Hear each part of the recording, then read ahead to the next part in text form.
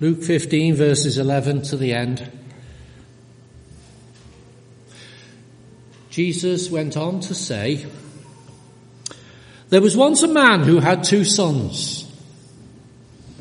And the younger one said to him, 'Father, give me a share of my property now.' So the man divided his property between his 2 sons.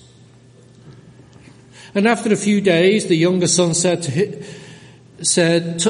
his part of the property and left home with the money. And he went to a country far away, where he wasted his money in reckless living. And he spent everything he had. And then a severe famine spread over that country, and he was left without a thing."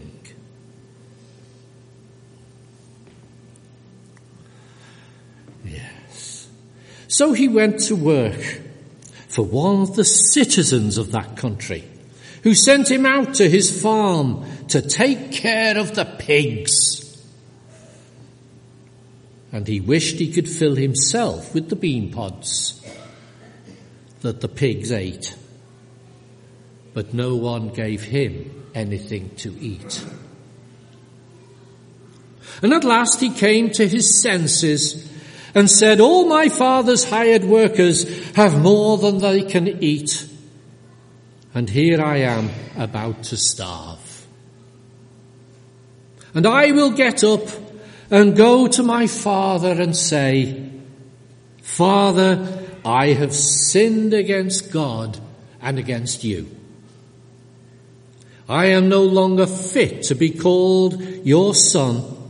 Treat me as one of your hired workers.' And so he got up and started back to his father. He was still a long way from home when his father saw him, and his heart was filled with pity. And he ran and threw his arms around his son and kissed him. 'Father,' the son said, 'I have sinned against God and against you. I am no longer fit to be called your son.' But the father called his servants. 'Hurry,' he said. 'Bring the best robe and put it on him. Put a ring on his finger and shoes on his feet. Then go and get the prize calf and kill it. And let us celebrate with a feast. For this son of mine was dead, but now he is alive. He was lost, but now he has been found.' And so the feasting began.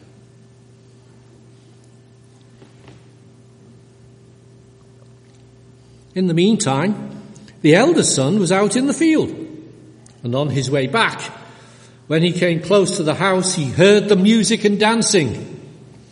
And so he called one of the servants and asked him, 'What's going on?' 'Your brother has come back home,' the servant answered, 'and your father has killed the prize calf because he got him back safe and sound.'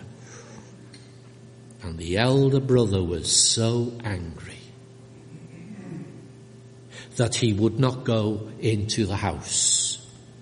So his father came out and begged him to come. But he answered his father, 'Look, all these years I have worked for you like a slave, and I have never disobeyed your orders. And what have you given me? Not even a goat for me to have a feast with my friends. But this son of yours wastes all your property on prostitutes. And when he comes back home, you kill the prize calf for him.' 'My son,' the father answered, 'you are always here with me, and everything I have is yours.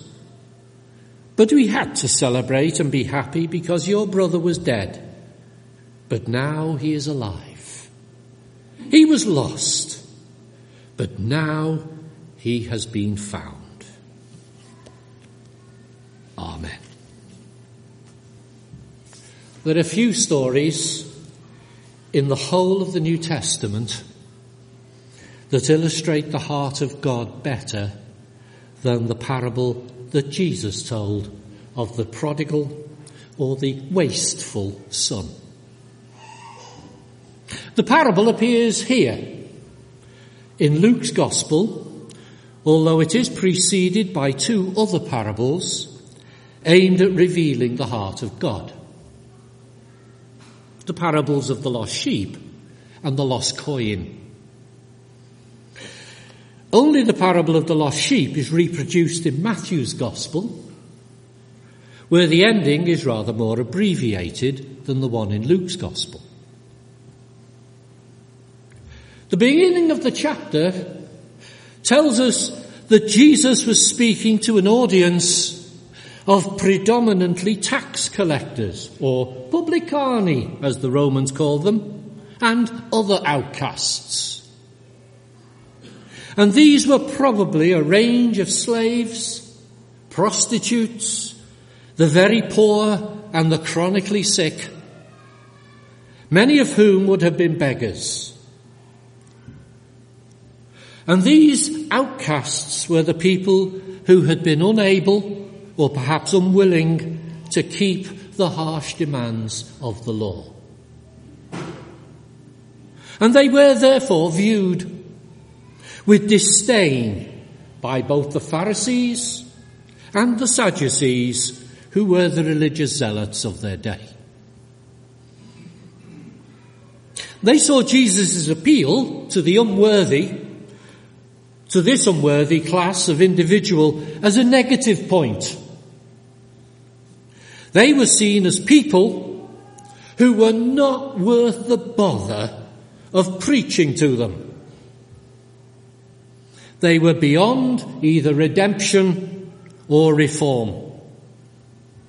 And Jesus was seen as somehow contaminated by them. They were expected to make him dirty, rather than he make them clean. Consequently, the Pharisees had become, in their own eyes at least, the moral guardians of the Jewish people. They needed to be protected from this contaminated rabbi and his tendency to mix with dubious company. So Jesus responded by telling this sequence of parables that revealed God's thoughts about these deprived and poverty-stricken individuals.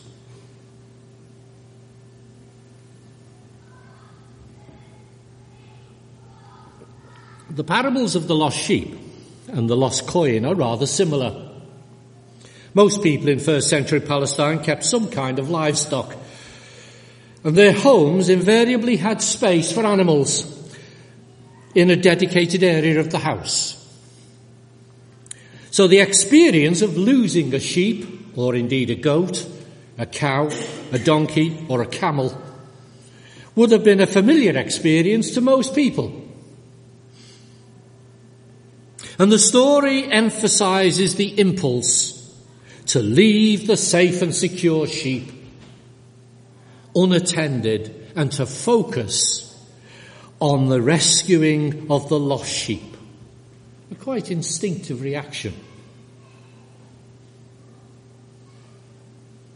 This was a determined hit at the Pharisees, whose natural inclination was to separate the righteous from the unrighteous, the moral from the immoral, and the rich from the poor. And then they expended all their energies on the rich and the influential.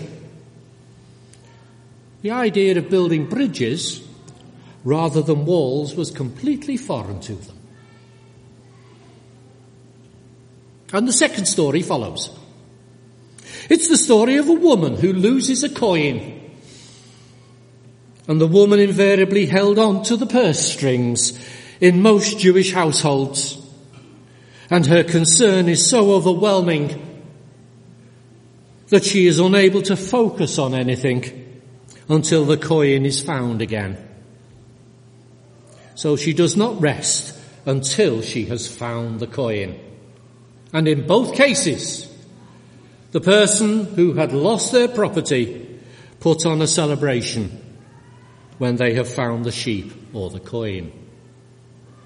This then becomes a refrain that comes at the end of all three of the parables. I'm a bit of a fan of the television programme Time Team. You might have guessed that, mightn't you? It was fronted by Tony Robinson of Blackadder fame. And in each episode, the team was given a task to unearth the reality behind a rumoured Roman villa, a mysterious piece of wall, a church, or a castle, or even just a mysterious set of uneven humps and bumps in a field. They were given just 3 days to perform an archaeological dig in order to find out what had happened there many years before. And they were able to put a date to many of these discoveries by collecting the fragments of pottery or coins or even the metal remains from ancient weapons and to use them to determine what period the associated buildings and structures were built and used. These possibly treasured possessions had originally been lost, broken, and perhaps thrown away by their original owners, who may well have spent some time searching for them. The fact that the Time Team found these things after hundreds and sometimes thousands of years only illustrates that they weren't altogether successful in searching for them.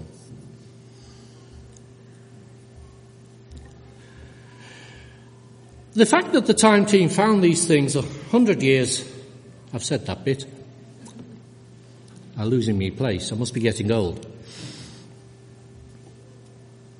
Our modern day archaeology would have been greatly impoverished if this had not been the case. And the very great range of such things in almost every museum across the land only serves to emphasize that such searching was only successful on a quite small minority of occasions. So finding them really did deserve some celebration.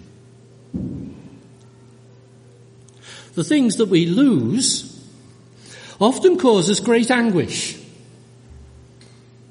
especially when the missing item is endowed with a sentimental value. People often say, don't they, I would rather give it away than just lose it. Of course they would. And all this emotion lurks behind the basic comment. Rejoice with me, for I have found the sheep, coin, son, that I had lost. The purposes behind both of these parables was to establish a picture of God, who never ever gave up on people, be they prince or pauper. If they were lost, then he would seek them out, with no reservations or time limits. He would prioritize them over everything else because of his love. And all this took place in a world where God was usually seen as demanding rather than caring, where he was seen as a God whose displeasure appeared when we failed to meet his standards. It was a message that the Pharisees hated because it destroyed their sense of privilege. So, as the chosen people of God. And the poor and the needy and the outcasts, on the other hand, loved the message because it told them that God's heart was far, far bigger than they had ever dared to believe. But there was more. And to make that more clearer, Jesus needed to tell a third parable. And there are three characters in this parable. Two of them are brothers, and the third is their father. The younger son is seen as the wayward one. He is the one with itchy feet. He is the one with the desire to travel and see the world. He's the one who is repulsed by the thoughts of spending his whole life working on his father's farm. However safe and secure that might be. He wants freedom to go his own way, to follow his own star, to seek his own fortune. And so he comes to his father and asks for his share of the inheritance. Now, this wasn't 50%. This was only 33.33% of his inheritance. Of all of the ancient civilizations, the Jewish one was the only one with any kind of provision for a form of retirement. It was done by a provision in the law where the eldest son of each family was charged with the responsibility to look after his parents in their old age. And this was done by dividing the estate at the time that the parents chose, so that the eldest son received a double portion of the divided estate. So if there were 2 children, then the estate was divided by 3. But then 2 of the portions were given to the elder son in order to equip him with the means to look after his elderly parents in their declining years. Now, in Matthew's Gospel, chapter 15, we read this. Jesus answered, "And why do you disobey God's command and follow your own teaching? For God said, 'Respect your father and your mother,' and whoever curses his father or his mother is to be put to death. But you teach that if a person has got something that he could use to help his father or mother, but says korban, he does not need to honour his father." Here, Jesus is criticising the Jews who evaded this provision by declaring some or all of that provision as korban, that is, dedicated to God. And then they use this provision to avoid fulfilling their obligations to look after their elderly family. You could call it a form of a first century tax avoidance scheme.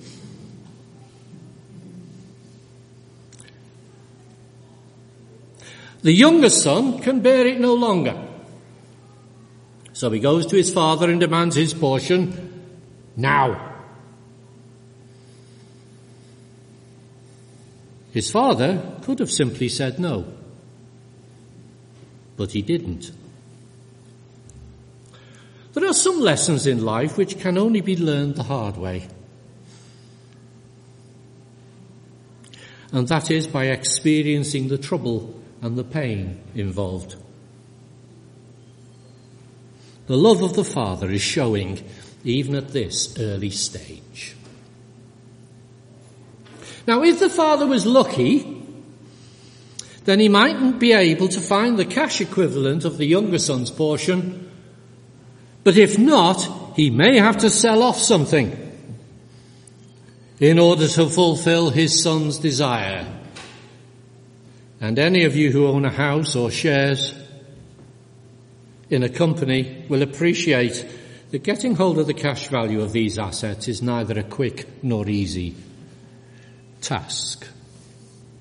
You see, Steve, that's exactly what we were talking about before.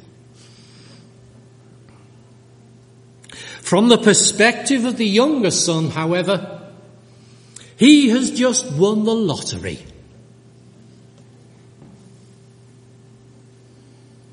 It's interesting that lottery winners often do not benefit as much as they would like from their win. They often become reckless, as sums of money with the word million in it always sound unimaginably large, and they then treat it as infinite. And lottery winners have a track record where after as little as 5 years, their huge windfall is all spent, with remarkably little to show for it. And so it was with the younger son. And of course the biblical phrase that we usually associate with the younger son is riotous living. Another characteristic of lottery winners is how quickly word gets out, and how crooks and charlatans of every imaginable type gather round him like wasps around a jam pot. And they each have a plausible sounding scheme that is designed to relieve him of as much as of his cash as is possible. And within a very short time, the money dribbles away until he suddenly becomes aware that the infinite riches have suddenly become very finite. You may remember Bernie Madoff with his scandal that created a pyramid that was completely unreal and everybody was ripped off at every level. You would have thought the clue was in the name, Madoff. In our story, he clearly catastrophically loses everything and finds himself feeding pigs to survive.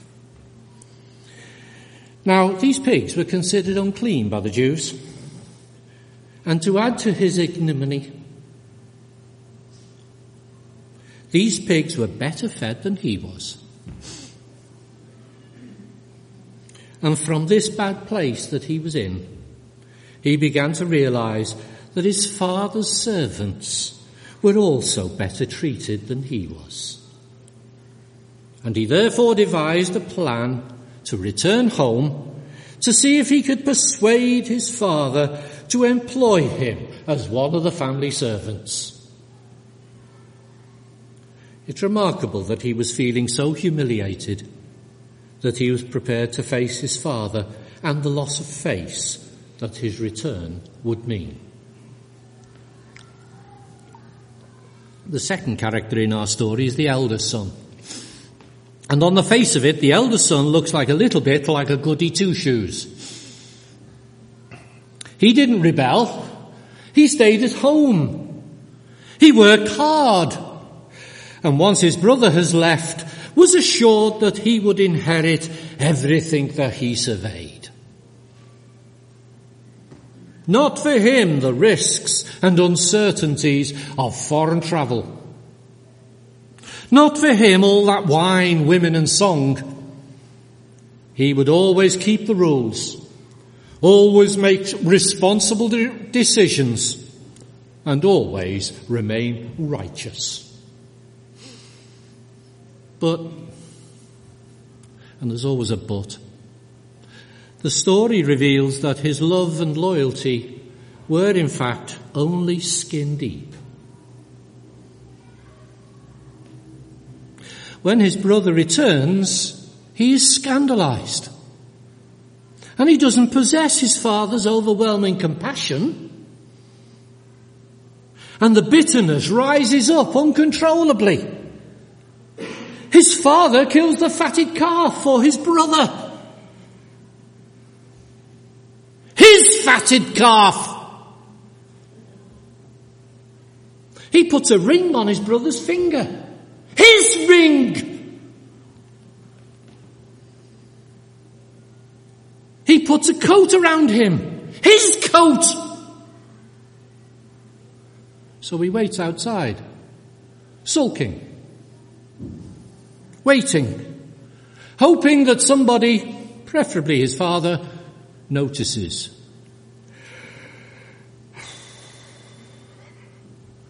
It's a feature of sulky people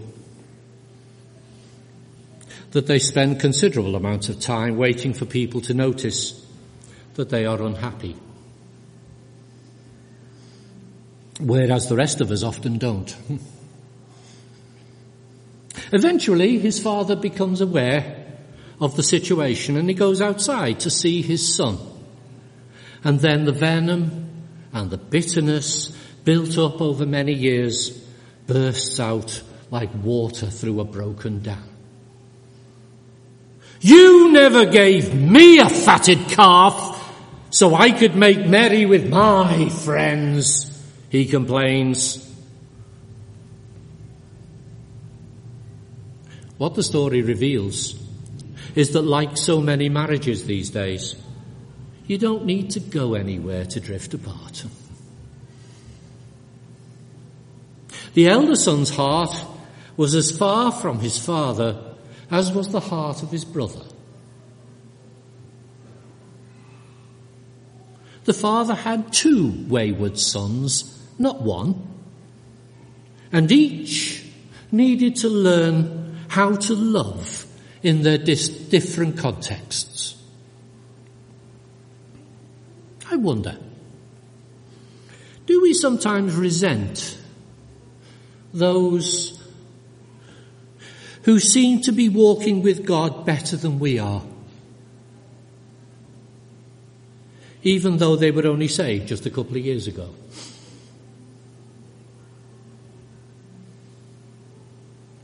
Yvonne was a drug addict.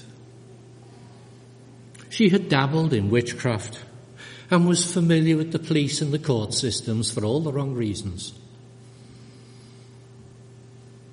She was converted and began attending a church, and very quickly she had a magnificent testimony.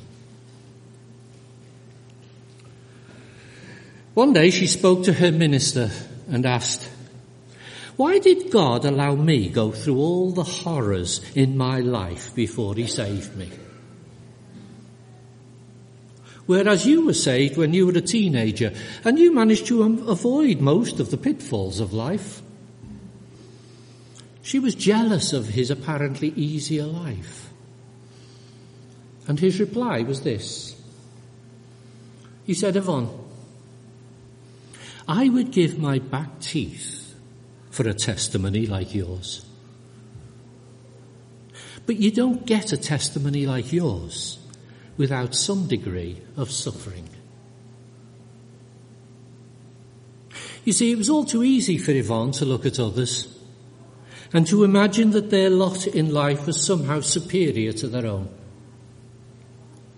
Our God tailors our lives to match our background, our skills and our strengths. His love is the same in every case, but that love can be seen in a unique way in each of us. And he treats each of us with that same uniqueness.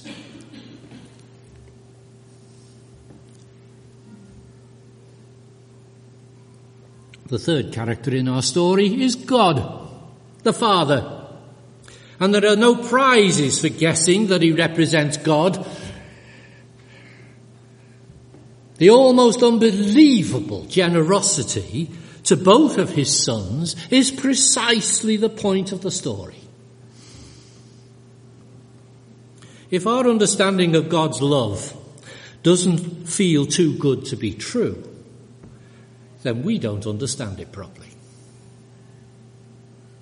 The father was generous to his younger son when he left and also when he returned.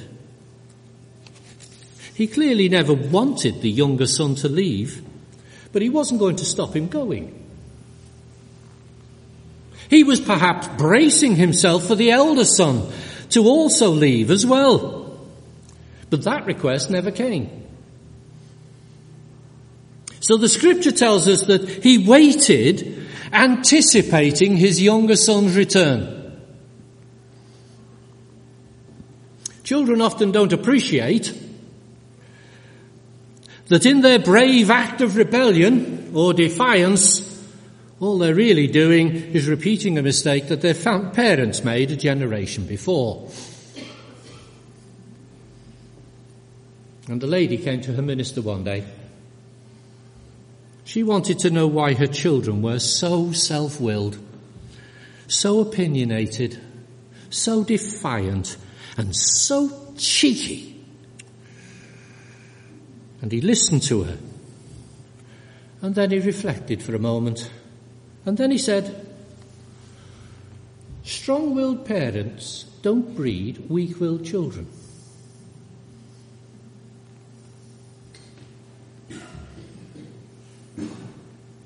The curse laid on us, those of us who have been parents, is watching ourselves grow up all over again. It's nauseating. It really is. Not that any of this stops us loving them, because that will never go away. And so the father watched and waited for his son's return. We're not told how long he had to wait, as in a sense that was of no consequence in any case. But he clearly had a plan. He knew what he was going to do, and what's more, he didn't share his longing or his plan with the other son. He just watched and waited. And after what must have been a long time, he spotted a familiar figure coming down the road. And Operation Restoration was put into action. The younger son had come with a prepared speech. You see, he too was just like his father. He made plans. But his father ignored it. The father was deliriously happy that his son had returned, and he had the fatted calf killed, and he gave him a coat and a ring, and all were signs that he was being welcomed back into the family. Forget the plan about being a servant. He belonged there. As a picture of the heart of God, this parable is unmatched anywhere in the New Testament. There is no saying sorry in this parable.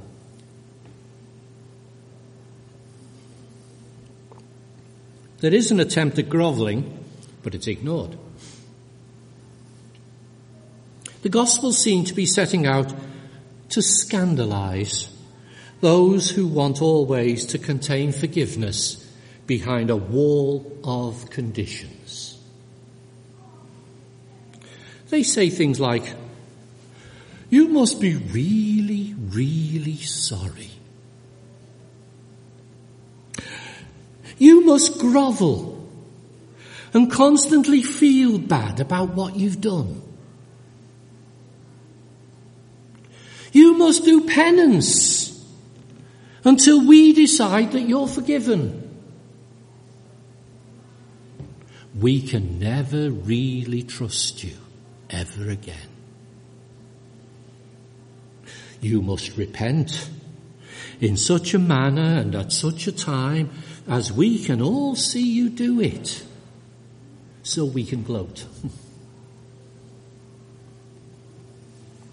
And in contrast, the Gospel writers reveal how the generous heart of God is ready always to seek us out and is ready to forgive us again and again and again. That heart appears to a Samaritan woman at the well in Sychar. It appears to a tax collector up a tree in Jericho. It appears to a prostitute caught in adultery at the temple courts at Jerusalem. I hasten to add the temple was where the court was, not where the prostitution was. Where the Pharisees tried to get Jesus to condone her stoning. And supremely it appears on the cross at Calvary. when a thief is told, today you will be with me in paradise. Even after the resurrection, both Peter and the denier and Thomas the doubter are graced with a special visitation to reassure them that they are both loved and forgiven still. And no doubt, and this bit's a touch controversial, Judas Iscariot would have received one too had he not committed suicide. And each event reinforces the reality that God's love is more than enough to deal with any amount of our wrongdoing